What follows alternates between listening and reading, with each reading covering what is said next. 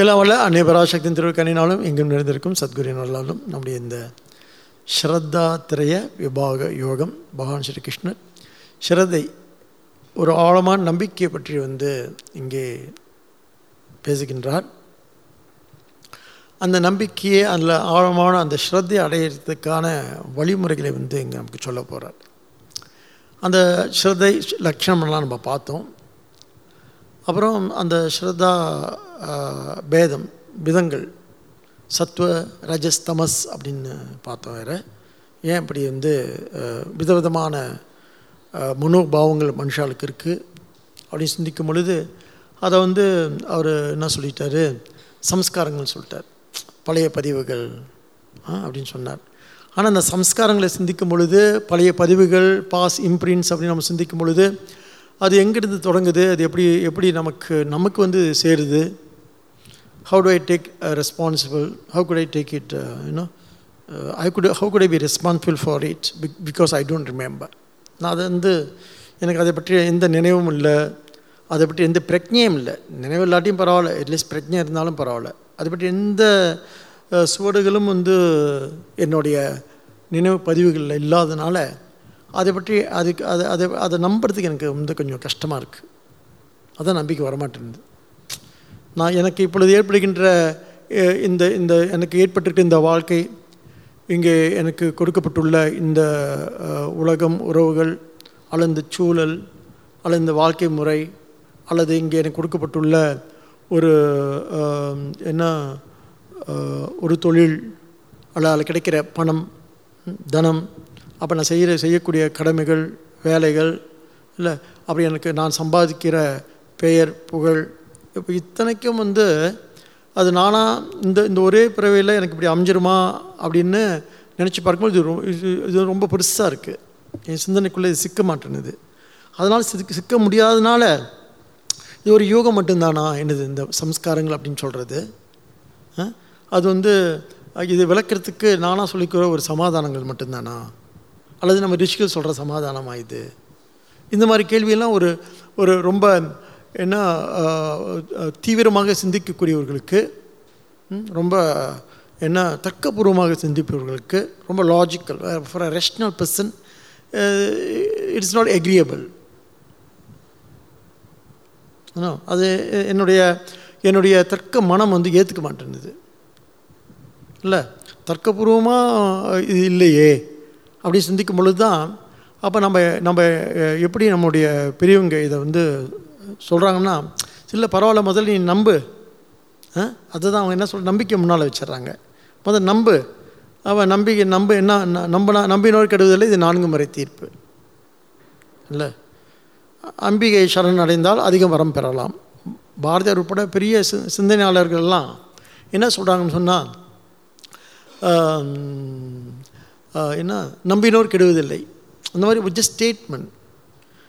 இந்த நம்பினோர் கெடுவதில்லை யாருடைய தீர்ப்பு? 4 முறை தீர்ப்புன்றாங்க. 4 முறைன்றது வேதங்களுடைய தீர்ப்பு இது. ஆனால் அந்த தீர்ப்பை மனசு ஏற்றுக்கிறதுக்கு உனக்கு என்ன வேணும்னு சொன்னால் அம்பிகை சரண். அப்புறம் பாருங்கள், அந்த தீர்ப்பை மட்டும் சொல்லாமல் அங்கே ஒரு சின்ன என்ன வைக்கிறாரு அப்படின்னு கேட்டால், இங்கே தான் ஒரு ஹியூமன் ஃபீலிங், அதாவது மனித உணர்வு ஒன்று வைக்கிறார். அதான் அன்பெனும் பிடிக்குள் அகப்படும் மலை என்றார் இது மாணிக்க வாசகர். இல்லை, இந்த நாம் தர்க்கபூர்வமானவங்க மட்டுமல்ல. நம்ம we are not just a logical and rational person alone. I am also a very emotional and sentimental person. எனக்கு நிறைய உணர்ச்சிகள், உணர்வுகள், அதையும் தாண்டி ஒரு உள்ளுணர்வு வேறு. இல்லை, ஒரு உள்ளுணர்வு, இல்லை ஒரு இன்ட்யூஷன், அதெல்லாம் வேறு எனக்கு இருக்குது. அதனால் என்ன சொல்கிறான், அதனால தான் பாரதி என்ன பண்ணுறான், நம்பினோர் கெடுவதில்லை 4 முறை தீர்ப்புன்னு சொல்லிட்டு விட்டுருக்கலாம். விடாமல் அதுக்கு அப்புறம் என்ன சொல்கிறான், அம்பிகை சரண் புகுந்தால் அதிக வரம் பெறலான்னு சொல்கிறான். அப்போ என்ன சொல்ல வர்றார் அப்படின்னு சொன்னால், நீ முதல் ஸ்ரத்தையை வச்சுடு, அப்புறம் அதை பற்றிய தெளிவு இருக்குல்ல, மெல்ல உனக்கு சித்திக்குன்னு சொல்ல வரான். அதாவது ஒரு கண்மூடித்தனமான நம்பிக்கை வச்சுட்டா எல்லாம் கிடச்சிரும் அப்படின்னு அப்படி அல்ல. மெல்ல மெல்ல இந்த நாம் எதிர்பார்க்குற அந்த தர்க்கம் இருக்கு இல்லையா, நாம் எதிர்பார்க்குற அந்த ரேஷ்னாலிட்டி இருக்கு இல்லையா, அது மெல்ல உன்னுடைய அறிவுக்குள்ளே எழுந்து வரும். அதனால் முதல்ல நீ என்ன பண்ணு, நம்புன்றான். அந்த நம்பிக்கைக்கே நமக்கு என்ன வேணும் அப்படின்னு கேட்டால், நமக்கு தேவையான தரவுகள் தேவைப்படுது. எனக்கு தேவையான ரெக்கார்ட்ஸ் தேவைப்படுது. இப்படிலாம் ஏற்கனவே நடந்திருக்கா, இந்த இந்த இந்த மனித குலத்தை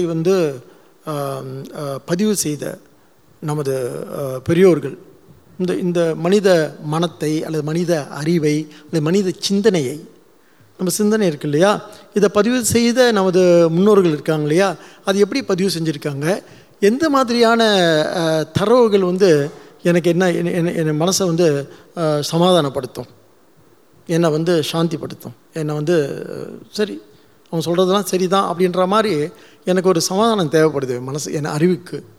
அப்போ அந்த சமாதானம் தேவை அப்படின்னு சொன்னால் எனக்கு என்ன தேவைன்னு சொன்னால், வெறும் நம்பிக்கை மட்டும் பத்தாது. It's not just belief alone.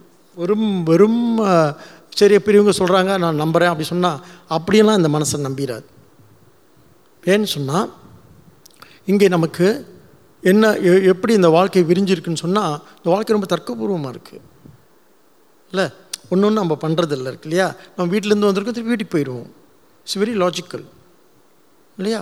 So you see how the intellect functions, எப்படி இந்த அறிவு செயல்படுதுன்னு சொன்னால் தர்க்கபூர்வமாக செயல்படுது.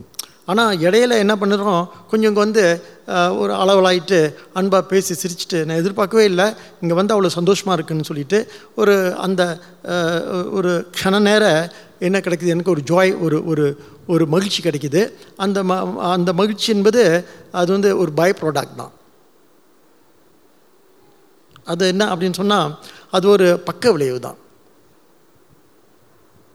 ஆனால் உண்மையிலே நான் எப்படி ஃபங்க்ஷன் பண்ணுறேன்னு சொன்னால், நான் இங்கே இருந்துடல இந்த மகிழ்ச்சி இங்கே கிடைக்குதுன்றதுக்காக. ரொம்ப பேர் சொல்லுவாங்க ஆசிரமத்தில் தங்கிட்டா நல்லா இருக்குன்னு சொல்லிட்டு, தங்கி பாருங்க அப்படின்னு நான் சொல்லுவேன். வர இந்த அம்மாக்கள்லாம் சில பேர் ரொம்ப வீட்டில் எதுவும் கஷ்டம்லாம் வந்துடுச்சு அப்படின்னு சொன்னால், இங்கே இந்த ஆசிரமத்தில் ஒரு 2 மாதம் தங்கியிருக்கலாமான்னு, ஏன் 1 வருஷமே தங்கிருங்கன்னு சொல்லுவேன், நல்லா தங்குங்களேன்னு சொல்லுவேன். ஆக அப்போ நமக்கு என்ன ஆயிடுது அப்படின்னு கேட்டால், அந்த க்ஷணத்தில் ஏற்படுற சில என்ன தருணங்கள் இருக்கு இல்லையா, சில மூமெண்ட்ஸ் இருக்கு இல்லையா. So we cherish all those moments. அதனால் அந்த மூமெண்ட்ஸ் என்ன பண்ணுறோம், அதை நம்மளுடைய நினைவில் வச்சு பொக்கிஷமாக வச்சு அதை என்ன பண்ணுறோம், அதை கொண்டாடுறோம் நம்ம. ஆனால் அதுவே வாழ்க்கையில் இன்னும் வேறு என்னோடய தர்க்க மனசு ஒரு பக்கம் சொல்லிகிட்டே இருக்குது. நான் எப்படிப்பட்டவனாக இருக்குன்னு சொன்னால், even though I'm very sentimental and emotional, but the other part of myself which is very logical and rational always என்ன பண்ணுது, அதை எலி நகையாடிக்கிட்டே இருக்குது. ஆமாம், உன்னை பற்றி எனக்கு தெரியாதா, நீ ஆடுவ பாடுவ, ஆனால் அப்புறம் என்ன பண்ணுவ, உன்னோட புத்தியை காமிச்சிடுவேன் அப்படின்னு. மற்றவங்களுக்கு இல்லை, நம்ம மனசையும் நம்ம குத்தி காமிக்கும். நம்ம அறிவே என்ன பண்ணோம், ஆமாம் நீங்கள் வந்தால் ஏதோ இந்த பாடம் கேட்குறப்ப அல்லது சாமி கும்பிட்றப்ப நல்ல சந்தோஷமாக தான் இருக்குது. ஆனால் வீட்டுக்கு போயிட்டா அல்லது வேலைக்கு போயிட்டா என்ன ஆயிடுது, அதே கோபம், அதே குரோதம், அதே பழி வாங்குதல் எல்லாமே வந்துடுது. யாரையும் விட்டு வைக்க மாட்டோம், உண்டு நில் பண்ணிடுவோம் நம்ம இல்லையா. அது என்ன பண்ணுது, அது என்னை டிஸ்டர்ப் பண்ணுது. நமக்கு இது தேவைதானா, இப்படியெல்லாம் நாம் எதிர்வினை ஆற்றலாமா. அப்போ that which always disturbs me is nothing other than my reactions. என்னுடைய எதிர்வினைகள் இருக்குல்ல, ரியாக்ஷன் இருக்குல்ல, அது நான் இப்படி ரியாக்ட் பண்ணியிருக்க வேணாவே, இப்படி பேசியிருக்க வேணாவே, இப்படி பண்ணியிருக்க வேணாவே, இந்த ரிக்ரெட்ஸ் இருக்கு இல்லையா, அது எனக்கு தொடர்ந்து என்னுடைய நிம்மதியின்மைக்கு, என்னுடைய அமைதி குலைவுக்கு, என்னுடைய சம்சாரத்துக்கு என்ன காரணம் சொன்னால், ஆக்சுவலி நல்லா பார்த்தோன்னு சொன்னால் என்னுடைய மன தொந்தரவு தான் காரணம். மற்றவங்க பெருசாக நம்ம தொந்தரவு பண்ணிட முடியாது. அது இட்ஸ் ஒன்லி எக்ஸ்டர்னல் தான். The out of sight out of mind. இல்லை அவங்க இல்லாமல் போயிட்டாங்கன்னா அப்புறம் அவங்கள பற்றி மறந்துடுவோம் அப்படின்னு நினச்சிக்கிட்டே இருக்கோம். நம்ம நல்லா நினச்சி பாருங்கள். ஆனால் எது நம்மளை தொடர்ந்து நினச்சிக்கிட்டே இருக்கும், நம்மளோட ரியாக்ஷனை நம்ம இப்படி பேசியிருக்கக்கூடாது, இப்படி பண்ணியிருக்கக்கூடாது, இப்படி நடந்துகிட்ருக்கக்கூடாது. I think I got to change my attitude, I think I got to change my பாவனான்னு அப்படி வருது இல்லையா. இதைத்தான் பகவான் ஸ்ரத்தான்றாரு. நம்ம இந்த ஸ்ரத்தை இருக்கு இல்லையா, அதுக்கு இன்னும் கொஞ்சம் நான் என்ன சிந்திச்சு பார்த்தேன், அது நான் விரிவாக பேசினேன் நான் போன வாரம். இருந்தாலும் கூட இன்னும் கொஞ்சம் நான் சிந்திச்சு பார்த்தேன், இதுக்கு நாம் இன்னும் கொஞ்சம் வரலாற்று தரவுகள் எதுவும் கொடுத்தோன்னு சொன்னால், அல்லது அதுக்கு இன்னும் கொஞ்சம் என்ன விஞ்ஞான தரவுகள் எதுவும் கொடுத்தோம் அப்படி சொன்னால், அல்லது என்ன ஒன்டாலஜிக்கல் அந்த மாதிரி தரவுகள் எதுவும் கொடுத்தோம் அப்படின்னு சொன்னால், மேபி நம்ம அறிவு வந்து இன்னும் கொஞ்சம் சமாதானம் ஆகுமான்னு பார்க்குறேன். அப்போ நாம் வந்து பொதுவாகவே மனுஷன் வந்து யாரை கும்பிட்டான்னு சொன்னால் இட்ஸ் ஆல் காஸ்மாலஜிக்கல்னு சொல்லுவோம் இல்லை, காஸ்மாலஜி. இந்த மண்ணை பார்த்து இல்லை, விண்ணை பார்த்து, மண்ணைத்தான் என்ன நம்மளை மண்ணை பார்த்து, விண்ணை பார்த்து, அல்லது ஆகாசத்தை பார்த்து, பஞ்சபூதங்களை பார்த்து வியந்து இல்லை பார்த்து அதனால தான் ஃபர்ஸ்ட் மனுஷனோட பெரிய ஆச்சரியமே வந்து காஸ்மாலஜி தான், காஸ்மாலஜிக்கல், நேச்சுரல், இயற்கை தான். இயற்கை வந்து அவனுக்கு ரொம்ப பெரிய ஆச்சரியமாக இருந்துச்சு. அந்த இடியை பார்த்து, மின்னலை பார்த்து இல்லை, இடியை பார்த்து, மின்னலை பார்த்து, அல்ல சூரியனை பார்த்து, அல்ல சந்திரனை பார்த்து, சூரியன் வருவது யாராலே, சந்திரன் திரிவது யாராலே. ஒரு ஒரு ஒரு ஒரு ஆதிக்குடி மனிதன், ஆதிவாசி, அவன் பாடுறான், சூரியன் வருவது யாராலே, சந்திரன் திரிவது யாராலேன்னு. பாட்டை பாருங்களேன். பார்த்தா இது பெரிய பழைய நம்ம மூதாதையம் பாடின பாட்டு சங்க இலக்கியங்கள் இருக்குது அது இல்லை. அப்படி அப்படி பார்க்கும் பொழுது எதை பார்த்து வியந்திருக்கான், முதல் இயற்கையை பார்த்து வியந்தான். இயற்கையை பார்த்து தான் வியந்திருக்கான். வியந்து அப்போ அந்த இயற்கை வழிபாடுலாம் மெல்லாது அது நம்மளை வந்து தண்டிக்குமோ கண்டிக்குமோ, அதை வந்து நாம் என்ன பிரார்த்தித்தோம் அப்படின்னு சொன்னால் அது நம்ம நன்மை செய்யுமோ, ஏன்னு சொன்னால் அது சக்தி வாய்ந்ததாக இருக்குது. திடீர்னு வெள்ளம் வருது, திடீர்னு வந்து வெயில் அடித்து என்ன சூடாகி எல்லாம் செத்து போகிறாங்கன்னு இப்போ சொல்கிறாங்க. இது நம்ம கேள்விப்பட்டதே இல்லை. வெள்ளத்தாலும் சரி, சூறாவளியாலும் சரி, காற்றாலும் சரி, புயலாலும் சரி, கடலாலும் சரி. ஆனால் சூரியன் வந்து நமக்கு கண்கண்ட தெய்வம் கும்பிட்டுட்டு இருந்தால் இந்த ஆளை இப்போ இப்படி பண்ணுறானேன்னு தோன்றுறது இல்லை. இப்போதைக்கு சமகாலத்தில் சிந்திக்கும் பொழுது என்னடா இவனை நம்பி இருந்தோம், அது கண்கண்ட தெய்வன் வரை கும்பிட்டு இருந்தோம், ஆளை இவனை சும்மா விட மாட்டானாட்டுக்கு நம்மளை. சரி, இவன் மேலே இப்போ நம்பிக்கை குறைஞ்சிட்டே போகுது. நம்ம நம்பின ஒரே ஆள் சூரிய பகவான், அவர் மேலே லேசாக நம்பிக்கை இப்போதைக்கு குறைஞ்சிட்டே வருது. ஆக இதெல்லாம் சிந்திக்கும் பொழுது என்ன ஆகுது அப்படின்னு சொன்னால், இது முதல்ல வந்து மனுஷன் வந்து எதை பார்த்து ஒரு வழிபாட்டு உணர்வோடு, வித் ரெவரன்ஸ், வழிபாட்டு உணர்வோடு வந்து எதை பார்த்தான்னு சொன்னால் ஆஃப்கோர்ஸ் காஸ்மோஸ் தான். இயற்கையை பார்த்தான். இயற்கை பார்த்தா அந்த இயற்கை வழிபாடெலாம் எப்படி ஏற்பட்டுச்சுன்னு சொல்லி நம்மளுடைய சாஸ்திரங்கள், நம்முடைய பெரியவங்கெல்லாம் பேசுகிறாங்க. அப்புறம் மெல்ல இயற்கை வந்து அவனுக்கு போதுமானதாக இல்லை, பிகாஸ் அது ஜடமாக இருக்குது. அப்போ அதை விட இயற்கையை வந்து கட்டி ஆளக்கூடிய, அல்ல இயற்கையை வந்து கொண்டாடக்கூடிய, அல்ல கட்டி ஆளக்கூடிய தன்மை யாருக்குன்னா மனுஷனுக்கு இருந்திருக்கு. Then it comes to human இல்லை, மனுஷனை பற்றி பார்க்குறான். ஆனால் மனுஷனுக்கு முன்னால் தான் வந்து என்ன வருது அப்படின்னு சொன்னால் மிருகம் வந்துடுது. அதனால தான் நமக்கு வந்து இந்த மிருகத்தை வெளிப்படுற தன்மைலாம் இருக்கு இல்லையா, அது வந்து இயற்கையில் இருக்கிறதுனால மிருகம். அப்புறம் வந்து ஹாஃப் ஹியூமன் இல்லையா, அதான் நமக்கு விநாயகர், நரசிம்மர்லாம் வராங்க. அதனால தான் நமக்கு என்ன தெரியணும் அப்படின்னு கேட்டால், எப்பொழுதுமே இந்த என்ன வரலாற்று உணர்வு அல்லது இந்த மாதிரியான தரவுகள் எல்லாம் நம்ம சிந்திக்கும் பொழுது தான் நம்ம சிந்தனை எப்படி செதுக்கி எடுத்தாங்க. இன்றைக்கி நாம் வந்து ஒரு வேதத்தை பற்றியோ அல்லது உபனிஷத் பற்றியோ பெரிய சிந்தனையாக பேசுகிறோம் அப்படின்னு சொன்னால் அது எங்கேருந்து வந்திருக்குன்னு பார்க்கணும். பை நேச்சர் மனுஷன் வந்து எப்படி பட்டவனாக இருக்கான்னு சொன்னால், அதான் இது எதை பற்றி நாம் சிந்திக்கணும்னு சொன்னால் நம்முடைய நம்பிக்கை, ஸ்ரதை இல்லையா. ஸ்ரதை வந்து எப்படி நமக்கு உள்ள இருக்குது அப்படின்னு சொன்னால் பதிவுகளாக இருக்குன்னு சொன்னோம் இல்லையா. பதிவுகள் இம்ப்ரின்ஸாக இருக்குது, சம்ஸ்காராஸ்ன்னு சொன்னோம். அப்போ இந்த சம்ஸ்காரங்களை வந்து சரியாக என்ன பண்ணணும் புரிஞ்சுக்கிட்டோம் அப்படின்னு சொன்னால் அப்போ நமக்கு என்ன ஆகும், ஒரு சமாதானம் ஏற்படும். ஓகே சரியாக தான் சிந்திச்சிருக்காங்க இவங்க பெரியவங்க அப்படியே நமக்கு வந்து. அதான் இந்த ரிஷி வித்யா அப்படின்னு சொல்கிறது. இந்த நம்ம சொன்னோம் இல்லையா, என்ன புத்தின்னு சொன்னோம் போன வாரத்தில், பிரமாண புத்தி. சுவாமி சொன்னார்னு ஒரு வார்த்தை சொன்னேன் நான். நமக்கு பிரமாண புத்தி ஏற்படணும் அப்படின்னு சொன்னால், ஓகே ஆக்சுவலி இந்த வேதம் தான் அல்லது உபனிஷத் தான் பிரமாணம் அப்படின்னு புத்தி ஏற்படுறதுக்கு நம்ம இவ்வளோ தூரம் சிந்திச்சுட்டு போகணும், இவ்வளோ தூரம் பின்னால் போகணும். அப்புறம் அப்படி தான் நமக்கு என்ன இந்த ஹாஃப் ஹியூமன் இப்போ அனுமான் இல்லையா, விநாயகர், நரசிம்மன் நமக்கு நிறையா கிடக்கு இல்லை. மற்றவங்களுக்கு அதெல்லாம் ஒரு கேலி பொருளாக இருக்குது. ஏன்னா இது என்னது பன்றியை கும்பிட்றான், வாராகி இந்த என்னது இதை கும்பிட்றான் சொல்லிட்டு. ஆனால் நல்லா சிந்திக்க தெரிஞ்சவங்களுக்கு இன்னும் the one who knows history, யாருக்கெல்லாம் இந்த என்த்ரோபாலஜி இந்த இது தெரிஞ்சு அப்படின்னு சொன்னால் எல்லா சிந்தனையாளர்களும் ரொம்ப தெளிவாக இதை பற்றி சிந்திச்சிருக்காங்க. சும்மா அந்த அறவேக்காடுகள் தான் நம்மளை பார்த்து என்னது மிருகத்தை கும்பிட்றான், என்னது பாம்பை கும்பிட்றான் அப்படின்னு சொல்கிறாங்க. அதெல்லாம் பெரிய குறியீடுகள். பாம்பெல்லாம் பெரிய குறியீடு. ஆசை டிசையர், காமத்தின் குறியீடு பாம்பு. அது ரொம்ப தெளிவாக நம்மளுடைய சாஸ்திரங்கள் பேசுகிறது. ஆக இப்படி மெல்ல என்ன ஆணுச்சு, அப்புறம் தென் வி டாக் அபவுட் அப்புறம் ஒரு காலகட்டத்தில் இவங்க தான் யார் அது, இந்த அதுக்கு முன்னால் உள்ள திங்கர்ஸ்லாம் ஏறக்குறைய இந்த ஒட்டுமொத்த சிந்தனையாக இருந்துச்சு அவங்கள சிந்தனை. இவர் யார் இது, கெப்லர், இந்த மாதிரி பிறகு மேத்தமெட்டிக்ஸ் பற்றி சிந்திச்சு பார்த்துக்கிட்டு தான் ரொம்ப ஃபிசிக்ஸு, கெமிஸ்ட்ரி, பயாலஜின்னு வந்துட்டாங்க. இட் பிகம்ஸ் இது அறிவியலாக மாறிடுச்சு.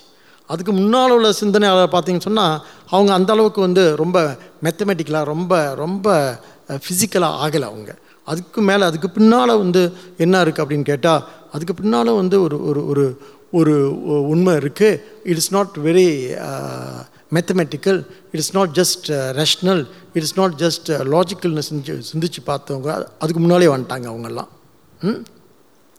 இவங்களுக்கு பிறகு தான் இந்த சிந்தனை ரொம்ப இப்போ நான் அறிவியல்னு பேசுகிறோம் இல்லையா, சயின்ஸு அறிவியல் அப்படின்னு பேசுகிறோம் இல்லையா, இந்த சிந்தனை கெப்லருக்கு பிறகு தான், மற்ற சிந்தனையாளருக்கு பிறகு தான். அதுக்கு முன்னால் உள்ள சிந்தனையாளர்லாம் அதையும் தாண்டி நம்முடைய இருப்பை பற்றி, நம்முடைய what is existence, what is non existence, நம்ம இருப்பு, நம்ம இன்மை, இதை பற்றியெல்லாம் தத்துவார்த்தமாக சிந்திச்சு பார்த்தவங்க. அப்புறம் பிறகு ஒரு பெரிய சிந்தனையாளர்களே தோன்றி அந்த சிந்தனை ரெண்டாக அப்படியே பிரிஞ்சு போயிடுது. அந்த ரெண்டாக பிரிஞ்சு போயிடுது. ஒன்று டோட்டலி என்ன எம்பிரிக்கல், ஏன்னா நீங்கள் தரவுகள் கொடுத்தா தான் சரி, இல்லாட்டி சரியில்லைன்ற மாதிரி எல்லாத்துக்கும் ப்ரூஃப் தேவைப்படுகின்ற இன்றைக்கு நாம் பேசக்கூடிய பகுத்தறிவாதம். இன்னொன்று என்ன அப்படின்னு கேட்டால், இல்லை அந்த பகுத்தறிவு மட்டும் வாழ்க்கை இல்லை, வாழ்க்கை என்பது ஜஸ்ட் வெரி லாஜிக்கல். நீ நினைக்கிற மாதிரி இட்ஸ் ரேஷ்னல் இல்லை. இங்கே என்ன இன்வால்வ் ஆகிருக்குன்னா, இந்த பர்சன் இஸ் இன்வால்வ், இந்த பர்சன் இஸ் வெரி, அவன் மனுஷன்றவன் எப்படி இருக்கான்னு சொன்னால், மனுஷன்ற ரொம்ப சென்டிமெண்டலாக இருக்கான், ரொம்ப இமோஷ்னலாக இருக்கான். அவனையும் தாண்டி ஒரு இருப்பு அவனை என்ன பண்ணிகிட்ருக்கு, இருப்பு, எக்ஸிஸ்டன்ஸ், சத்து, அது எப்படி இருக்குது, சித்தா மலர்ந்து இருக்குது. அது எங்கே இருக்குது, எங்கே அனந்தமாக நிறைஞ்சிருக்குன்ற நம்மளுடைய உபனிஷத் பேசுகின்ற ஒரு பாஷை இருக்குது இல்லையா, ஒரு மொழி இருக்குது இல்லையா, அந்த மொழிக்குள்ளே இதை நாம் சிந்திச்சு பார்த்துட்ருக்கோம். ஆக நம்ம என்ன புரிஞ்சுக்கணும்னு சொன்னால், இட் இஸ் நாட் ஜஸ்ட் என்ன ஜெனட்டிக்கல், இங்கிலீஷில் சொல்லணுன்னா இட்ஸ் நாட் ஒன்லி இது வரும் என்ன நம்முடைய இந்த ஜீன் சம்மந்தப்பட்டது மட்டுமல்ல. It's not only genetical. இதையும் தாண்டி இங்கே என்ன இருக்குன்னா, மற்ற கூறுகள் இங்கே இருக்குது, பண்பாட்டு கூறுகள் இருக்குது. மனுஷன் சும்மா இந்த நம்ம நினைக்கிற மாதிரி இந்த கணக்கு மட்டும் இல்லை, இந்த கணக்குக்கு அப்பால் அவன் என்னவாக இருக்குன்னா உணர்வாக இருக்கான். உணர்வு என்பது எப்படி வரும் அப்படின்னு சொன்னால், ஏற்கனவே இந்த விஷயத்தை நம்ம சிந்திச்சிருக்கோம். மெமட்டிக்கல் மீம்ஸ் அப்படின்னு கருத்துகள். மனிதன் என்பது ஒரு கருத்துருவம், மனிதன் என்பது ஒரு என்ன கட்டமைப்பு மட்டுமல்ல, ஒரு மனிதன் ஒரு பொருள் மட்டுமல்ல.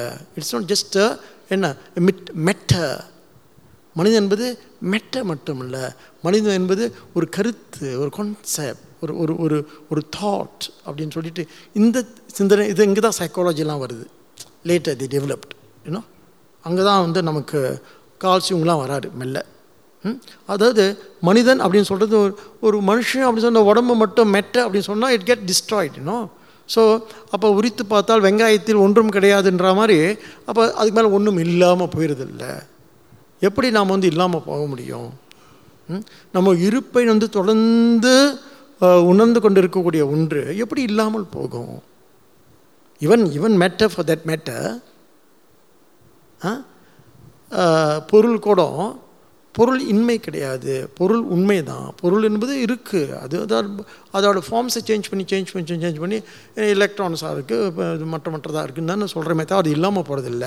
அப்போ நம்ம அறியக்கூடிய ஒரு மேட்டரே இல்லாமல் போகக்கூடியன்னா அறியக்கூடிய இந்த பிரக்ஞை எப்படி இல்லாமல் போகும் அப்படின்றது முக்கியமான கேள்வி சிந்தனை வளர்ச்சியில். சரி, இந்த கேள்வியெல்லாம் எதுக்கு நமக்கு இங்கே இப்போ கேட்கணும் அப்படின்னு கேட்டால், இப்படி மனுஷன் அப்படின்னு சொல்கிறது வெறும் என்ன தர்க்கபூர்வமான மட்டும் இல்லை. அப்போ அவன் என்ன அப்படின்னு கேட்டால் அவன் உணர்வுபூர்வமானவன் கூட. அப்போ அந்த உணர்வு என்பது தான், உணர்வுன்றது தான் மனுஷன். சரி, இன்றைக்கி இருக்கா, நாளைக்கெல்லாம் போயிடுவான், ஸோ வாட் அப்படின்னு சொன்னால், இன்றைக்கி புத்தர் பிறந்த நாள் இல்லை,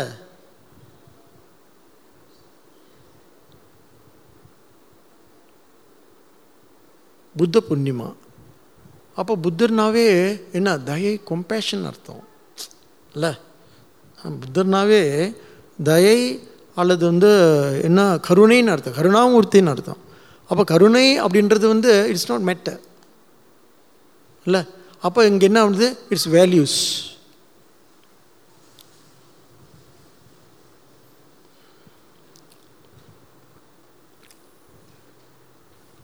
கருணைன்றது வேல்யூஸ் இல்லையா. அப்போ நம்ம இங்கே ஸ்ரத்தா அப்படி நம்மளோட சப்ஜெக்ட் வந்துடுவோமே, நம்ம சப்ஜெக்ட் வந்து சொன்னால், அப்போ ஸ்ரத்தா அப்படின்னு சொல்கிறது எப்படி நமக்கு வரும் அப்படின்னு கேட்டால், அது நம்மளுடைய பாவனை சம்மந்தப்பட்டது. அப்போ எவன் ஒரு வந்து தன்னுடைய குணங்களை, பாவனைகளை அல்ல வேல்யூஸ், விழுமியங்களை வந்து சரி பண்ணிக்கிறானோ அப்படின்னு போன வாரம் நம்ம இதை சிந்திச்சோம் இல்லையா. அவன் என்ன ஆவான் அப்படி சொன்னால், இப்போ என்னுடைய சம்சாரத்துக்கு என்ன காரணம் கொஞ்சம் பார்த்து நம்ம ரூல் அவுட் பண்ணோம். என்னுடைய எதிர்வினைகள் சொன்னோம் இல்லையா, மை ரியாக்ஷன்ஸ் இல்லையா. சப்ஜெக்ட் அப்படியே தொடர்புபடுத்திக்கணும் என்ன நம்ம பேசுகிறோம் அப்படின்றத. அப்போ என்னுடைய சம்சாரத்துக்கு, சம்சாரம்னா என்ன, துக்கம் அல்ல வருத்தம், என்ன சொல்கிறது, அது என்னுடைய வருத்தம்னா எப்படிப்பட்ட வருத்தம், எனக்கு வந்து செய்ய வேண்டியது செய்யாமல் விட்டது, செய்ய வேண்டாது செஞ்சிடுது. Omissions and கொமிஷன்ஸ். என்ன கொமிஷன், செய்ய வேண்டாது பண்ணிவிட்டது, இப்படி பண்ணியிருக்க வேண்டாவே, இப்படி பேசியிருக்க வேணாவே, இப்படி செஞ்சிருக்க வேணாவே, இப்படி வந்து எதிர்வினை ஆற்றிருக்க வேணாவே அப்படின்னு தோணுது. அப்புறம் இப்படி செஞ்சுருக்கலாமே, பண்ணாமல் விட்டுட்டுமே, செய்ய வேண்டிய காலத்தில் செஞ்சுருக்கணும், இதை எப்படி விட்டேன்னு தெரியல அப்படின்னு ஒமிஷன்ஸ் அண்ட் கொமிஷன்ஸ். இதுதான் நம்ம actually the whole of our samsara. நம்முடைய துக்கம் அப்படின்றது, நம்முடைய பயம் அப்படின்றது, நம்முடைய வருத்தம்ன்றது இதுதான். அப்போ இதுக்கு என்ன தேவை அப்படின்னு கேட்டால், ஒரு ப்ராப்பர் அண்டர்ஸ்டாண்டிங். எனக்கு என்ன தேவைன்னா ஒரு மாதிரியான ஒரு புரிதல் எனக்கு தேவை. அந்த புரிதல் எனக்கு எப்படி வரலன்னு சொன்னால், சீக்கிரமாக நான் வந்து எதிர்வினை ஆற்றி தேவையில்லாத இடத்துல போய் நான் என்ன பண்ணிக்கிறது, ஆஜராகிறது, உள்ளேன்னு ஐயான்னு இல்லை. உனக்கு கூப்பிடவே இல்லையே, ஏன் கையை தூக்கி நிற்க, தேவையில்லாத இடத்துல ஆஜராகிறது. அப்புறம் ஏண்டா அங்கே போனோம், ஏண்டா அவமானப்பட்டோன்னு தோணும் நமக்கு. இன்னும் கூப்பிடலேன்னு சொல்லிட்டா உள்ளேன்னு ஐயான்னு சொல்லாமல் நம்ம சொல்லக்கூடாது இல்லை. ஆக இந்த மாதிரியாக இது தான் எனக்கு சம்சாரமாக இருக்குது. அப்போ இந்த சம்சாரத்துக்கு எனக்கு என்ன குறவாக இருக்குன்னா, இங்கே ஸ்ரீகிருஷ்ணன் சொல்கிறாரு ஸ்ரத்தா குறவாக இருக்குன்னு. ஸ்ரத்தானா என்னன்னு கேட்டால், நமக்குள்ள ஸ்ரத்தை எதனால் நிர்ணயிக்கப்படுதுன்னா குணங்களான்னு சொல்லிட்டாரு. என்னென்ன குணங்கள் சொன்னார், தமஸ், ரஜஸ், சத்துவ குணங்களாக சொன்னார். அப்போ இந்த ஸ்ரத்தையை நம்ம அடையிறதுக்கு நம்ம என்ன பண்ணணும்னு சொன்னால், சத்துவ குணத்தை பெருக்கி கொள்ள வேண்டும்னு சொன்னார். இதான் முடித்தோம் நம்ம இது வரைக்கும். ஓகே, ஸ்ரத்தாத்ரய விபாக யோகம். அப்போ எப்படி ஸ்ரத்தையை அடைகிறது அப்படின்னு சொன்னால், முதல்ல ஸ்ரத்தைன்னா நம்பிக்கைன்னு வச்சுக்கோங்களேன். சரியான தமிழ் வார்த்தை இருக்குமோன்னு தெரியல எனக்கு. ஆழ்ந்த நம்பிக்கை. நான் மறந்தாலும் தான் மறவாத, என்றும் நம்மை which never fails.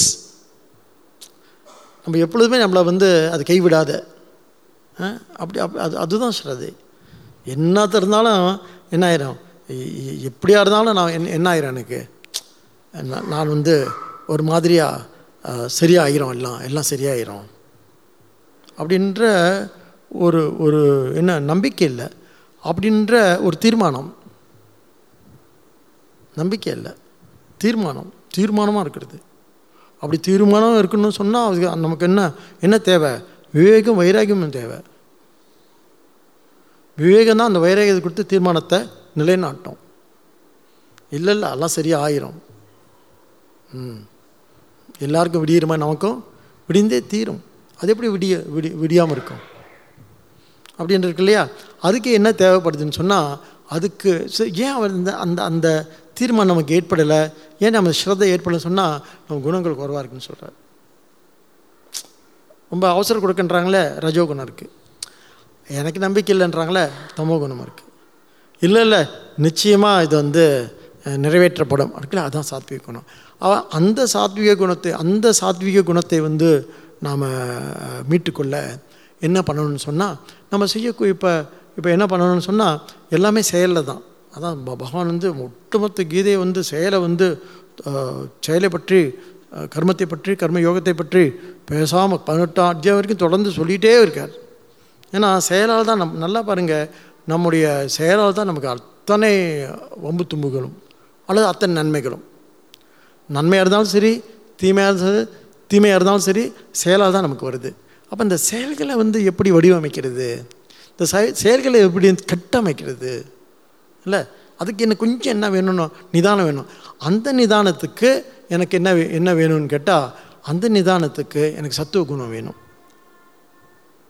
அப்படி எனக்கு அந்த அந்த நிதானம் இல்லாமல் போகிறதுக்கு எது தடையாக இருக்குன்னா, என்னோடய ரஜோகுணமும் தமோ குணமும் தடையாக இருக்குது.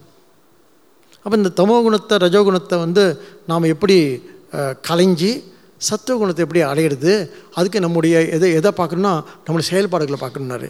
செயல்பாடுகள் என்னவாக இருக்குன்னு கேட்டால், 4 சொன்னார்ல. 1 உணவு, 2 என்ன தவம், 3வது தானம்னு வரிசையாக பார்த்தோம். நாம் இதில் தான் நம்மளுடைய என்ன இருக்குன்னா, உணவு, யஜ்ஞம், தவம், தானம் 4 விஷயத்தையும் பேசுகிறார் ஸ்ரீகிருஷ்ணர். முதல்ல உங்கள் கவனத்தை கொஞ்சம் உணவில் வைங்க என்றார். சிம்பிள், அதான் ஈஸி பாருங்கள். மற்றது இங்கே பாருங்க, உடனே நான் தவம் பண்ணணும் அப்படின்னு கண்ண முடியும், உட்காந்துட முடியுமா? முடியாது. ஆனால் உடனே நான் வெஜிடேரியன் முடியுமா? அது முடியும். இன்றைக்கி நான் சைவமாக போகிறேன்னா இன்றைக்கி நீ முடிவு பண்ணிடலாம் இல்லையா? ஸோ ஸ்ரீகிருஷ்ணா என்ன பண்ணுறாரு, from the known to the unknownன்ற மாதிரி, from the simpler one to the harder. அப்போ உணவில் கையை வைக்கிறார். ஏன்னா நம்ம ஈஸியாக நாம் கையாளக்கூடியது உணவு. வேணும்னா வச்சுக்கலாம், வேணாட்டி விட்டுறலாம். ஏறக்குறைய அந்தளவாவது நமக்கு என்ன இருக்குதுன்னு சொன்னால், நமக்கு ஒரு கண்ட்ரோல் இருக்குது நம்ம மேலே, நம்ம மனசு மேலே. ஆனால் அதனால தான் பாருங்கள், எல்லோரும் சீக்கிரமாக சைவமாயிடுவாங்க. பார்த்துருக்கீங்களா? யாருமே சீக்கிரமாக மெடிடேட்டர்ஸ் ஆகிட மாட்டாங்க. ஏன் முடியாது? நாங்கள் எல்லாம் தவம் பண்ணுறோம், எங்கே சரி இன்னிலேருந்து போய் காட்டுக்கு போயிடலான்னு எங்கே ஒரு ஆள் போங்க பார்க்கலாம். அது முடியாது. ஆனால் இன்னிலும் செய்வோமே சரி, இல்லை செவ்வாய்க்கிழமை செய்வோம், அட்லீஸ்ட் வெள்ளிக்கிழமை விரதம், குட், செவ்வாய்க்கிழமை செய்வோம், குட், உடனே ஆயிடலாம். அப்போ அதனால் பகவான் என்ன பண்ணுறாரு, முதல்ல உணவில் உணவை பற்றி சொல்லி, அப்புறம் நாம் செய்கிற யஜ்ஞம்னா 2 விஷயம். ஒன்று நம்ம செய்கிற பூஜை புனஸ்காரங்கள், தபஸ்கள், இன்னொன்று நம்ம செஞ்ச கடமைகள். பஞ்சமகா யஜ்ஞம்லாம் பேசியிருக்கோம்ல, அதை உருப்படியாக தெளிவாக பண்ணுங்கப்பா, சரியாக பண்ணுறது அதை. அப்புறம் தவம் அப்புறம் பார்ப்போம் தவம்னா என்னன்னு. அப்புறம் தானம், சேரிட்டி, தானம் இருக்குல்ல.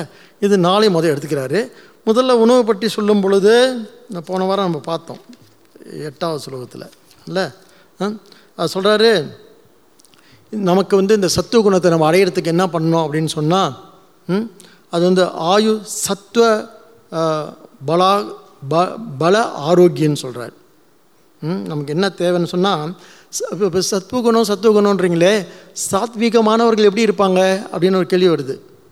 சாத்வீகமானவர்கள் எப்படி இருப்பாங்க? சாத்வீகமானவர்கள் ஆயுஹு சத்வ பல ஆரோக்கிய சுக பிரீத்தி விவர்தனா ரஸ்ய ஸ்னிக்தா ஸ்திரா ஹிருதய ஆஹாரா சாத்விகா பிரியா. சாத்வீகத்தை பிரிய முடியவர்கள், சாத்வீகமானவர்கள் என்ன பண்ணுவாங்கன்னு சொன்னால், அவங்க எப்படி இருப்பாங்கன்னு சொன்னால், அவங்களுக்கு ஆயுள், என்ன பலம், ஒரு ஆரோக்கியம், சுகம், எதில் அவங்களுக்கு ருச்சி இருக்குன்னு சொன்னால், இந்த நல்லபடியாக 100 ஆண்டு வாழணும் அப்படின்னா ஆயுள் வந்து ஒரு ருச்சி இருக்குமா, அறத்தில் இருக்குமா, தர்மமாக இருக்கணும்னு தோணுமா, பலமாக இருக்கணும்னு தோணுமா, சுகமாக இருக்கணும்னு தோணுமா. அதனால் என்னன்னு சொன்னால், இந்த இந்த இதில் வந்து அவங்களுக்கு வந்து இதில் வந்து இந்த வாழ்க்கையோடைய என்ன சாரம் இருக்குது அப்படின்னு கண்டடைவார்களாம். எதில் இருக்குன்னா, என்னோடய ஆயுள் இருக்குது, ஆரோக்கியத்தில் இருக்குது, பலத்தில் இருக்குது, சுகத்தில் இருக்குது அப்படின்னு கண்டடைஞ்சு இவங்க என்ன பண்ணுவாங்கன்னா, இவர்கள் வந்து அவர்களுடைய இந்த வாழ்க்கை முறை இருக்கு இல்லையா, அல்லது அவர்களுடைய பழக்க வழக்கங்கள் இருக்கு இல்லையா, அதை கொஞ்சம் வந்து கவனித்து பார்ப்பாங்களாம். எதில் நன்மையுடையவங்க, எதில் நம்பிக்கையுடையவர்கள், சாத்வீகத்தில் நம்பி சாத்வீகமானவர்கள். அவர் என்ன சொல்கிறாரு? சாத்வீகமானவர்கள் இப்படி இருப்பாங்கன்னு சொல்கிறார். சாத்வீகமானவர்கள் எப்படி இருப்பாங்க அப்படின்னு சொன்னால், அவங்க முதல்ல அவர் வந்து எதுக்கு வராரு அப்படின்னு சொன்னால், உணவுக்கு வரார். அப்போ சாத்வீகமானவர்கள் எந்த மாதிரியான உணவை விரும்புவார்கள், எந்த உணவுகள் தவிர்ப்பார்கள் அப்படின்னு தான் சொல்கிறார். இப்போ எதை தான் தவிர்த்துருவாங்கன்னு இப்போ உணவை பற்றி நமக்கே தெரியும். சில சாப்பாடெலாம் சாப்பிட்டா அது எப்படி இருக்குன்னு சொன்னால், இந்த வருஷப்படுத்துகிறார் 9ஆவது ஸ்லோகத்தில், கட்வம் அம்ல லவண அத்யுஷ்ண தீக்ஷ்ண ருஷ விதாயின ஆகார ராஜசஸ்ய இஷ்டாக துக்க சோக ஆமய பிரதா சொல்கிறாரு. யாரெல்லாம் வந்து இப்போ சாத்விக உணவை பற்றி நிற்கும் பொழுது முதல் வந்து ரஜோகுணத்தை சொல்கிறாரு. ரஜோ குணம் உள்ளவர்கள் தான் வந்து எதை விரும்புவாங்க அப்படின்னு சொன்னால், ரொம்ப ரொம்ப கசப்பு, ரொம்ப புளிப்பு, ரொம்ப ஓர்ப்பு, ரொம்ப காரம், ரொம்ப வறட்சியானது, இது எரிச்சல் மிகுந்தவை, இதெல்லாம் துன்பம் துயரம். இது என்ன சாப்பாடை பற்றி நமக்கு தெரியும். இதை பற்றி ரொம்ப விரிவாக நான் சொல்ல வேண்டியதில்லைன்னு நினைக்கிறேன். அவர் சொல்கிறார் என்ன சாப்பிடலாம், இதை சாப்பிடக்கூடாதுன்னு சொல்கிறாரு. அது நமக்கே ஒரு மாதிரி செட்டில் ஆகிட்டு இருக்குல்ல சோஃபா. ஓரளவு எல்லாம் ரொம்ப புளிப்பான வந்து விஷயத்தை நம்ம தயிர் புளிக்குது சாப்பிடுவோம்.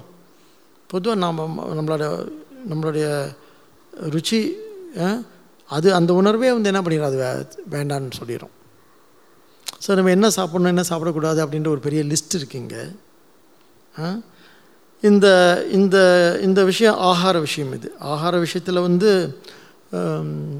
அதை தவிர்க்க சொல்கிறாரு. ரொம்ப உரப்பை தவிர்த்துருங்க, ரொம்ப கசப்பு, ரொம்ப யார் ரொம்ப கசப்பு சாப்பிடுவாங்க, யார் ரொம்ப உரப்பு சாப்பிடுவாங்க? அதெல்லாம் பார்த்திங்கன்னா சில பேருக்கு சாமி வந்துட்டா இந்த வேப்பிலை எடுத்து அப்படி கடிச்சு கஷ்டப்பட்டு அந்த கடிச்சு சாப்பிடுவாங்க.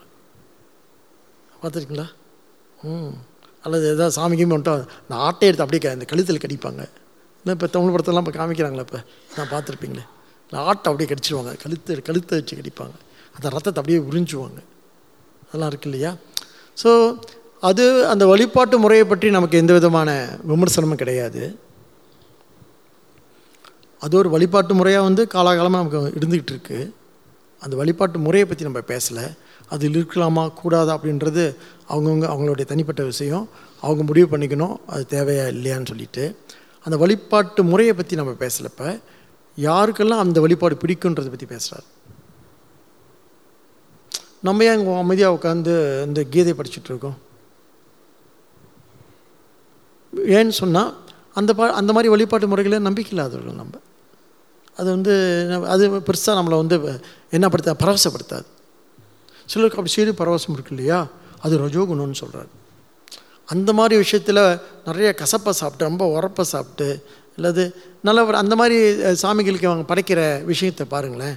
ஒரு பையன் கூட இப்போ சொன்னான், நாங்கள் போய் 10 கிடா வெட்டிட்டு வந்தோம் ஒரு ஜாலம்பா முனியாண்டி கோயிலன்னு சொல்லிட்டு. 10 கிடா வெட்டி எல்லாருக்கும் சாப்பாடு போட்டு நாங்கள் தான் பரிமாறோம். ஒரு பெரிய பரவசம்.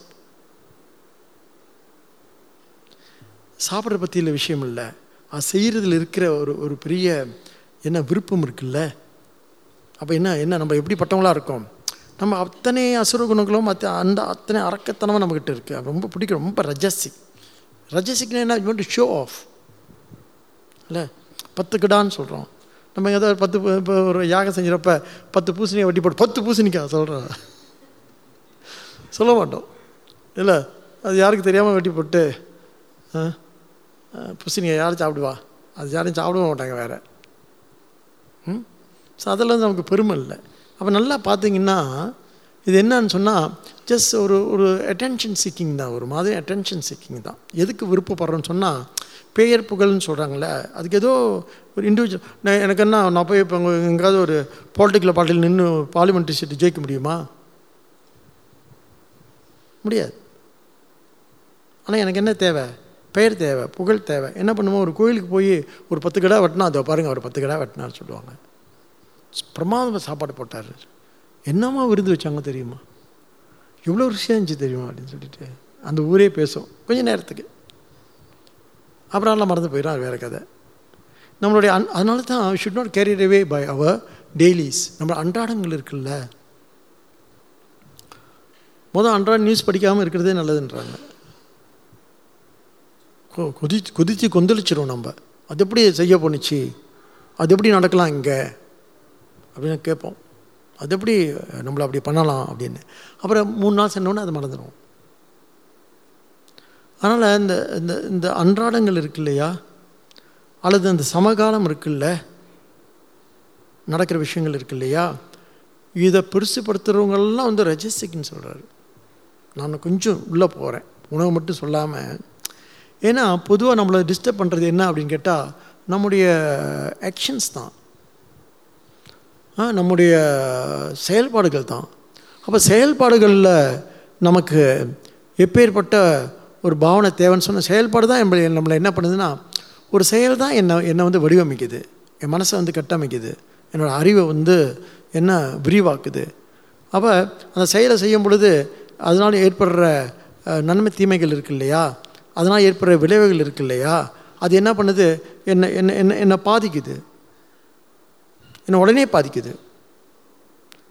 அதனால் நான் என்ன பண்ணுறேன் அப்படின்னு கேட்டால், என்னுடைய இந்த செயலில் கொஞ்சம் கவனமாக இருந்துகிட்டே இருக்க சொல்கிறாங்க.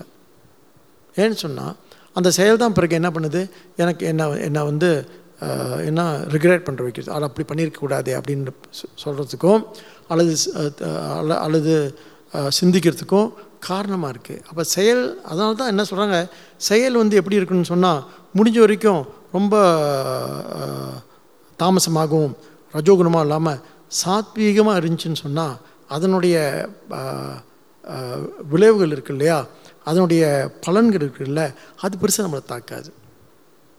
நாள் பூரா ஒரு வேமை பேசிட்டு நான் ஒருத்தர் சொல்லிட்டாங்க வச்சுக்கோங்களேன், நாள் பூரா அதே சிந்தனை இருக்கும் பாருங்கள், ஸ்டூபிட் அப்படின்னு சொல்கிறாங்க வச்சுக்கோங்களேன், இல்லை சொல்கிறேன் காலையிலே சொல்லிட்டாங்க வச்சுக்கோங்களேன், then you going to meditate the whole day அப்பான் ஸ்டூபிட். ஹோல் டே மெடிடேஷன், அது எப்படி என்ன போய் இந்த முட்டாள்னு சொல்ல முடியும், அவர் சொல்லிட்டு போயிட்டு இருப்பார் ஆஃபீஸுக்கு. நம்ம அதை வச்சு ஹோல் டே மெடிடேட் பண்ணுவோம், 24 hours மெடிடேஷன். அப்போ சரி சொல்லிவிட்டு சொன்னவனும் நிம்மதியாக இருக்க முடியாது, கேட்டவனும் நிம்மதியாக இருக்க முடியாது இல்லை. அப்போ ஒரு வார்த்தை வந்து எந்த அளவுக்கு நம்மளை பாதிக்குது, ஒரு சொல், ஒரு செயல், ஒரு சிந்தனை, ஒரு எண்ணம், 3 விஷயம் இருக்குது இல்லையா, இது என்ன சதா பாதிச்சுட்டே இருக்குது. அதனால் நீ வந்து ஸ்ரத்தை அடையிறதுக்கு நீ சத்துவத்தை அடையணும்னு சொல்கிற. அதுக்கு வந்து இந்த உணவு கட்டுப்பாடு கொஞ்சம் உதவியாக இருக்கும்னு சொல்கிறார். முதல்ல என்ன சொல்கிறாரு, இந்த உணவு கட்டுப்பாடு கொஞ்சம் உனக்கு வந்து உதவியாக இருக்கும், உணவை பற்றி கொஞ்சம் சிந்திச்சுப்பார் அப்படின்னு சொல்லி, அப்புறம் உணவை பற்றி இன்னும் கொஞ்சம் டீட்டெயில்ஸ் கொடுக்குறார் சுவாமி ஸ்ரீகிருஷ்ணர். எந்த மாதிரி உணவெல்லாம் சாப்பிட்லாம், எந்த மாதிரி உணவு சாப்பிடக்கூடாது அப்படின்றதில் முதல்ல சொல்கிறாரு, யாத்த யாமம், அதாவது சமைக்காத உணவு. கதரசம், பூத்தி, பர்யூஷிதம், உச்சிஷ்டம், வரிசையாக ஒன்றா சொல்கிறார். நம்ம உணவு பழக்கத்தில் நமக்கு பாருங்கள், இந்த மாடர்ன் லைஃப்பில் நம்ம சமைக்காத சாப்பிட்லான்னு சொல்கிறேன்ல. இப்போ வந்து பழம் வரைக்கும் சமைக்கிறோமா என்ன? ஆனால் பழம் வந்து சொந்தமாக கடிஞ்சிருக்கு, பழம் சமைஞ்சிருக்கு, நம்ம சமைக்க வேண்டியதில்லை. ஒரு மாம்பழமோ ஒரு ஆரஞ்சு பழமோ என்ன இருக்குது, சமைஞ்சே இருக்குது. ஆனால் வெள்ளரிக்காய் சமைஞ்சிருக்காது, ஒரு ஒரு ஒரு கீரை வந்து சமைச்சிருக்காது. அது என்ன பண்ணோம், சமைச்சு தான் ஆகணும். அதனால் இந்த மாதிரி விஷயங்களில் வந்து சில விஷயங்களை இங்கே வந்து ஸ்ரீகிருஷ்ணன் சொல்கிறாரு. அதில் கொஞ்சம் நம்ம சமைக்காத உணவை சாப்பிட்றது இது தப்பு அப்படின்னு ஏன்னா சாஸ்திரமே சொல்லுது, பார்த்துக்கோங்க அப்படின்னு. நம்ம சுவாமிக்கு அடிக்கடி சொல்லுவார், டாக் பேக் வெஜிடேபிள்னு. எதை? வெள்ளரிக்காயை. எனி இந்த இது இருக்கு, லெமன் இருக்குது, இது இருக்கு இல்லையா, மேலன் இருக்கு இல்லையா, எதுவுமே நல்லா நல்ல நல்ல சொல்லலாமா எனக்கு தெரியல. இந்த ஆடு மாடுக்கெலாம் டக்குன்னு ஜீரணிச்சிடும் பாரு. இந்த ஆடு மாடு இதெல்லாம் சாப்பிட்றது நல்லா ஜீரணிச்சிடலாம் அதுக்கு. அதான் நம்ம ஆடு மாடு இல்லை. இல்லை நம்ம புல்லை தின்றோமா அல்லது கீரையை தின்றோமா பச்சையா அவ்வளோ கொண்டு வந்து அப்படியே சாப்பிட்றோம்? இல்லை, அதை பக்குவப்படுத்தி சாப்பிட்றோம். இந்த பக்குவப்படுத்தப்பட்ட உணவு தான் சாப்பிடப்பட வேண்டும்னு சொல்கிறார் ஸ்ரீகிருஷ்ணர். அதனால் அது நமக்கே தெரியும், ஒரு வெள்ளரிக்காய் போட்டால் அது வந்து ஜீரணிக்குதா இல்லையான்னு சொல்லிட்டு. அப்போ அதெல்லாம் நம்முடைய அந்த காலத்தில் வெள்ளரிக்காயெல்லாம் வந்து ஆடு மாடு பன்றியது தான் போடுவாங்க. இப்போ தான் நம்ம சாப்பிட்டுட்ருக்கோம். எனக்கு ஆச்சரியமாக இருக்கும் அந்த வெள்ளரிக்காய் சாப்பிட்றவங்கள பார்த்தா. தெரில, ஐயோ பாவம், ஏதோ கடைக்கு சாப்பிட்றாங்க. சாஸ்திரமே வந்து நிஷேதம் சொல்லுது, உனக்கு சமைக்காத உணவை சாப்பிட்றது தப்பு அப்படின்னு சொல்லுது. சாப்பிட்றது தப்பு அப்படின்னு சொல்லுது. அப்புறம் இது இல்லை ஏன்னு சொன்னால் நமக்கு இந்த பழக்கம் இல்லை. சேலட் இருக்குல்ல, சேலட் இருக்கு இல்லையா. ஆனால் இப்போ வந்து சேலட் நம்ம சாப்பிடுவோம். ஏன் ஆள் என்னென்ன அடிக்கிறான், பூச்சி பந்து அடிக்கிறான்னு தெரில. அதனால் அதை பச்சையாக சாப்பிடுவோம். நான் என்ன சொல்கிறாங்க, இப்போ சில ஹோட்டல்லாம் என்ன சொல்கிறாங்க, அது லேசாக ஒரு மாதிரி சுடுதண்ணில் போட்டு இப்போ தான் வைக்கிறாங்க. சரி, அது நம்ம இது அவ்வளவு கண்டிஷனாக இருக்கணும்னு இல்லை. சொல்கிற சமைக்காத உணவு சாப்பிட்றது நல்லது பொதுவாக சொல்லி வைக்கிறார். என்ன சொல்கிறாரு என்ன சொன்னால், யாத்த யாமம் அப்படின்னு சொன்னால் சமைக்காத உணவு, சமைக்காத எதுவுமே சாப்பிடக்கூடாது சொல்கிறார். நீங்கள் சிந்திச்சு பார்த்துக்கோங்க. அப்புறம் கத ரசம், கதனா ஓவராக சமைச்சது சாப்பிடக்கூடாது சொல்கிறாரு. வெந்து போடி கிடக்குல, அது ஓவராக கொலை நொலன்றாங்களே, சோறெல்லாம் கொலை நொலாம் அத்தனை சத்தும் போயிடும். எப்படியோ கண்டுபிடிச்சி வச்சுருக்காங்க. அதையும் சாப்பிடக்கூடாது. அப்புறம் வந்து கத்தரசம்னு ஒன்று கெட்டு போன ஃபுட், ஓல்ட் ஃபுட். அப்படி எதுக்கு ஃப்ரிட்ஜ் வச்சுருக்குன்னு கேட்போம். இல்லை, ஃப்ரிட்ஜ் வாங்கி வைக்கிறதே வந்து அதில் வச்சு சாப்பிட்றதுக்கு தான். அப்புறம் எதுக்கு ஃப்ரிட்ஜ்? ஏற்கனவே நீங்கள் வாங்கிட்டு வந்த காய்கறிகளை வைக்கிறதுக்கு, நான் எடுத்து சமைக்கிறதுக்கு, ஏற்கனவே சமைச்ச இப்போ ஃபுட்டை வச்சு சாப்பிட்றதுக்கு இல்லை அப்படின்னு சொல்கிறாங்க. நம்ம எங்கே கேட்போம். அப்புறம் பூத்தினா துர்நாற்றம், பேட் ஸ்மெல். நீங்கள் தாய்லாந்து பக்கம், ஐயோ கடவுளை, ஒரு தெரியாமல் தாய்லாண்டில் என்னது பேங்காக் பக்கம்லாம் போயிட்டா, அந்த இன்னொரு இடம் கூட போயிருந்தோம் நாங்கள். அவன் அந்த பண்டிகை வச்சு அவன் சுட்டு திரியாமல் நம்மளால் சுத்தே போயிடுவாங்க. அந்த நாத்தம், மை காட், எப்படி தான் அந்த பூச்சி பிராணி, அந்த நாக்கு பூச்சி, கொக்ரோச் எல்லாம் பொறிச்சு வச்சுருக்காங்க பாருங்க. மை காட், நீங்கள் மூக்க பிடிக்கிறீங்க இல்லை, ஐயோ ஷி அப்படின்னு சொல்கிறோம் நம்ம. ஆனால் இறைச்சியை மட்டும் நல்லா, மீன் மட்டும் நாராதான் நாரும். அதனால தான் மசாலா. மலேசியாவுக்கு மசாலானே பேர். ஏன்னா ரொம்ப பிரசித்தி பெற்ற மசாலா, பிரசித்தி பெற்ற இது மலேசியா. இந்தியாவில் மசாலா சாப்பிட மாட்டாங்க தெரியுமா? தமிழ்நாட்டில் அப்படின்னு தள்ளி வச்சுருவாங்க மசாலான்னா. தமிழ்நாட்டில் யாரும் மசாலா சாப்பிட மாட்டாங்க. மசாலானாவே மலேசியா தான். நல்ல ஏன் இங்கே அதான் 3 இடங்கள் சேர்ந்து வாழதில்லை, மசாலா சைடு தான். அதான் உருப்பட மாட்டேங்குது. அதனால் இந்த என்ன துர்நாற்றம், அதான் இறைச்சியெல்லாம் வந்து நீங்கள் சும்மா சாப்பிட முடியுமா என்ன? அதான் மசாலா போட்டால் தான் அது மணக்குது இல்லை. சும்மா வந்து வேக வச்சு பாருங்கள், மணக்கும், நல்லாவே மணக்கும். மீன் மனம் அப்படின்றாங்க. சரி, இருக்கட்டும். அப்புறம் பரியூஷிதம்னா பழைய உணவு. ஒரு நாள் வச்சு சாப்பிட்றோம்ல, நமக்கே எல்லாம் ஃப்ரிட்ஜில் வச்சு சாப்பிட்றதான் பழக்கமாக போச்சு. பழைய உணவு சாப்பிடவே வேணான்றாங்க. சொல்கிறார், கிடைக்கிற உணவு இப்போ ஒரு வாரத்துக்கு சமைச்சு உள்ள வச்சுட்டு ஒன்றுனா உரி எடுத்து சாப்பிட்டுட்ருக்கணும். நம்ம நல்ல காலம் மலேசியா கொஞ்சம் உஷ்ணமான நாடு, கெட்டு போயிடுது. மற்ற நாடுக்கெலாம் போனால் எல்லாம் வந்து ஃப்ரிட்ஜு உள்ளே தான் இருக்குது. ஓகே, டுடே லிஸ்ட், ஒரு வாரத்துக்கு லிஸ்ட் இருக்குது. ஓகே, முதல் சண்டே அப்படி இழுத்துறாங்க வெளியே, அப்புறம் மண்டே அப்படின்னு. ஓகே, அது நம்ம ஒன்றும் சொல்கிறதுக்கு இல்லை. பழைய உணவு சாப்பிடக்கூடாதுன்னு சொல்கிறார், அவ்வளோதான். அப்புறம் உச்சிஷ்டம்னா ரெண்டு அர்த்தம். ஒன்று ஊசி போன உணர்வு, ஊசி போன உணவு, இன்னும் எச்சில் பட்டது இல்லை, எச்சில் பட்டது. ஆனால் பகவானுக்கு வந்து நம்ம படைக்கிறோம், அது உச்சிஷ்டம் சொல்ல மாட்டேன். என்ன சொல்லுவோம்? பிரசாதம் சொல்லுவோம் இல்லை. அவர் சாப்பிட்டு தான் நம்ம சாப்பிட்றோம், இருந்தால் அது பிரசாதம். ஆக அப்புறம் அமேத்தியம்னா அதனால தான் இந்த சில குறுங்குழுக்கள் கல்ச்சா என்ன சொல்லுவாங்க, கடவுள் படைக்காமல் சாப்பிடக்கூடாதுன்னு சொல்லிட்டு சொல்கிறாங்களே, அது வேதத்தில் தான் இருக்குது. அதான் அவங்க சொல்கிறாங்க அப்படி. கடவுள் படைச்சி தான் சாப்பிட்ணும், நீங்கள் கொடுக்குற உணவு வந்து கடவுள் படைக்காத எப்படி நான் சாப்பிட முடியும்னு கேட்குறாங்க. அதெல்லாம் ஒரு லாஜிக் இருக்குது அவங்க கேட்குறதுலையும் இல்லை. அவங்க சொல்கிறாங்க, அதான் அவங்க என்ன சொல்கிறாரு, அமேத்தியம்னா இறைவனுக்கு படைக்காத உணவை சாப்பிடக்கூடாது. அப்போ நம்ம என்ன சொல்லிடுறோம், உடனே பிரம்மாவி சொல்லி தான் சாப்பிட்றோம் பிறகு நம்ம. அப்போ படைச்சிட்றோம், வி ஆர் சேஃப். எப்போ சாப்பிடும் பொழுதும் கையெழுத்து கும்பிட்டாவே பிரம்மாப்பணம் தான். முந்தி வந்து என்ன சொல்லிக்க மந்திரம் சொல்லிகிட்டு இருந்தோம், இப்போ அன்னபூர்ணே சதா பூர்ணே சொல்கிறோம், அல்லது அன்னம்பாளைக்கும் தில்லை சிற்றம்பலம் ஏதாவதுன்னு சொல்கிறோம். ஓகே, அப்போ இங்கே என்ன ஃபுட்டை பற்றி இவ்வளோ பேசணுமான்னு கேட்டால், பகவான் அவ்வளோ உணவை பற்றி இவ்வளோ பேசுகிறாரு. ஏன் அப்படின்னு சொன்னால், நமக்கு உணவு விஷயத்தில் வந்து ஒரு கவனம் இருக்கணும்னு சொல்கிறார். ஆனால் அதி கவனமும் தப்பு. இதை சாப்பிட மாட்டோம், அது வேற, அச்சோ ஹெல்த் ஃப்ரீக்கு.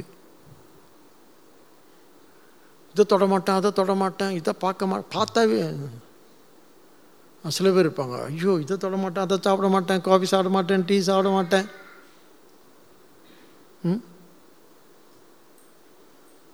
அதான் ஒரு கவிதை இருக்குது, கல்லைத்தான் மண்ணைத்தான் காய்ச்சித்தான் குடிக்கத்தான் கற்பித்தானான்னு. அப்போ கல்லை தான் கரைச்சி குடிக்கணும், மண்ணை தான் கரைச்சி குடிக்கணும். அந்த மாதிரி சில ஹெல்த் ஃப்ரீக்கெலாம் இருப்பாங்க, இதை தொட மாட்டேன், அதை சாப்பிட மாட்டேன், தொட்டதுக்கெல்லாம் இது முடியாதுன்னு சொல்லுவாங்க. அதுவும் கஷ்டம்தான். அதனால் ஆனால் சரி, ஒரு அதான் சுவாமி சொல்கிறாரு, ஒரு துறவி, ஒரு சன்னியாசின்னு வச்சுக்கோங்களேன், அவங்க என்ன கொடுத்தா வாங்கி சாப்பிடணுமே இல்லை. அப்போ அது அவங்கள இப்போ நம்ம சாப்பாடு நம்மளை பாதிக்குதுன்னு சொல்கிறோம், உரப்பு பாதிக்குது, மற்ற என்ன ரஜோ உணவுலாம் நம்மளை பாதிக்குதுன்னு சொல்கிறோம் நம்ம. அப்போ ஒரு துறவிக்கு வந்து இதெல்லாம் பாதிக்காதான்னு கேட்டால், அவன் பரிவிராஜகன் இல்லையா, அவன் ஒரு இடத்துல இருக்கக்கூடியவன் இல்லை, ஊராக சுற்றுறவன் அவன். அதனால் அவங்க என்ன கொடுத்தாலும் அதை சாப்பிட்டா பாதிக்காத அளவுக்கு அவனுக்கு என்ன இருக்குது, வைராக்கியம் இருக்குது.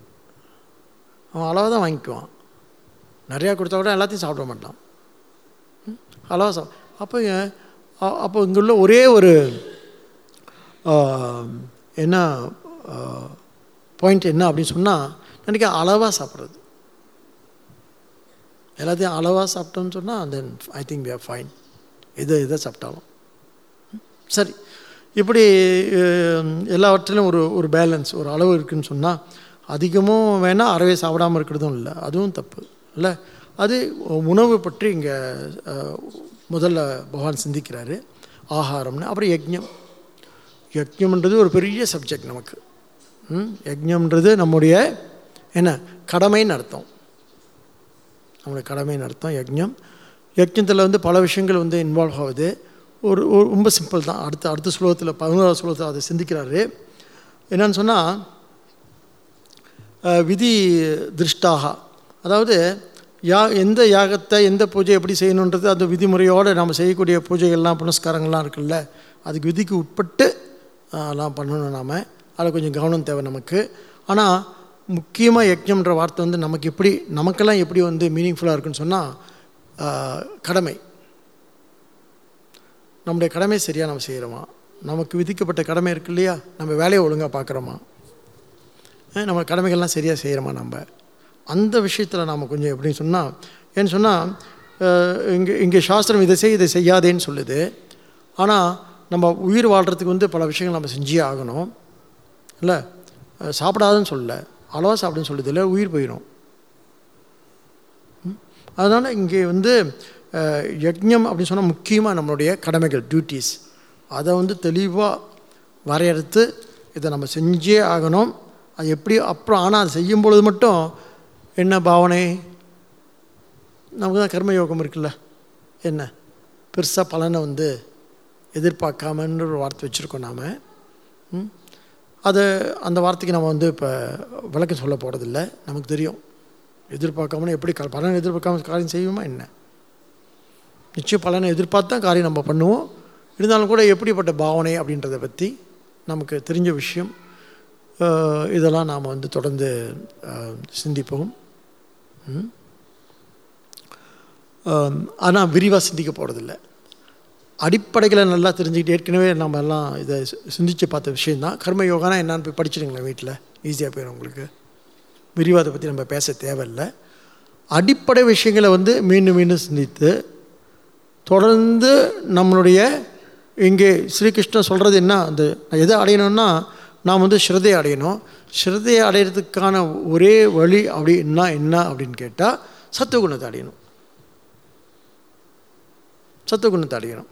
அப்போ நம்ம செயல்பாடுகளில் வந்து இதெல்லாம் எங்கெல்லாம் ரஜோத்தனம் வந்து இன்வால்வ் ஆகுதோ, எங்கெல்லாம் தாமசம் வந்து எட்டி பார்க்குதோ, தாமசமும் ரஜோ குணமும் வந்து எட்டி பார்க்காத அளவுக்கு சத்துவ குணத்தோடு நாம் வந்து நம்முடைய கடமைகளை, நம்முடைய என்ன ரெஸ்பான்சிபிலிட்டிஸ், பொறுப்புகளை வந்து சரியாக கவனிச்சுட்டு வந்தோம்னு சொன்னாவே நாம் வந்து சத்விக என்ன ஸ்ரத்தையை வந்து அடைஞ்சிக்கிட்டு இருக்கோம் அர்த்தம்னு சொல்கிறார். ஸ்ரத்தைன்னு சொல்லிகிட்டே இருக்காங்க. ஸ்ரத்தை நம்ம எப்படி அடையிறது அப்படின்னு சொன்னால், முதல்ல உணவில் ஒரு சின்ன ஒரு கவனம் தான் சொல்கிறார். கவனம்.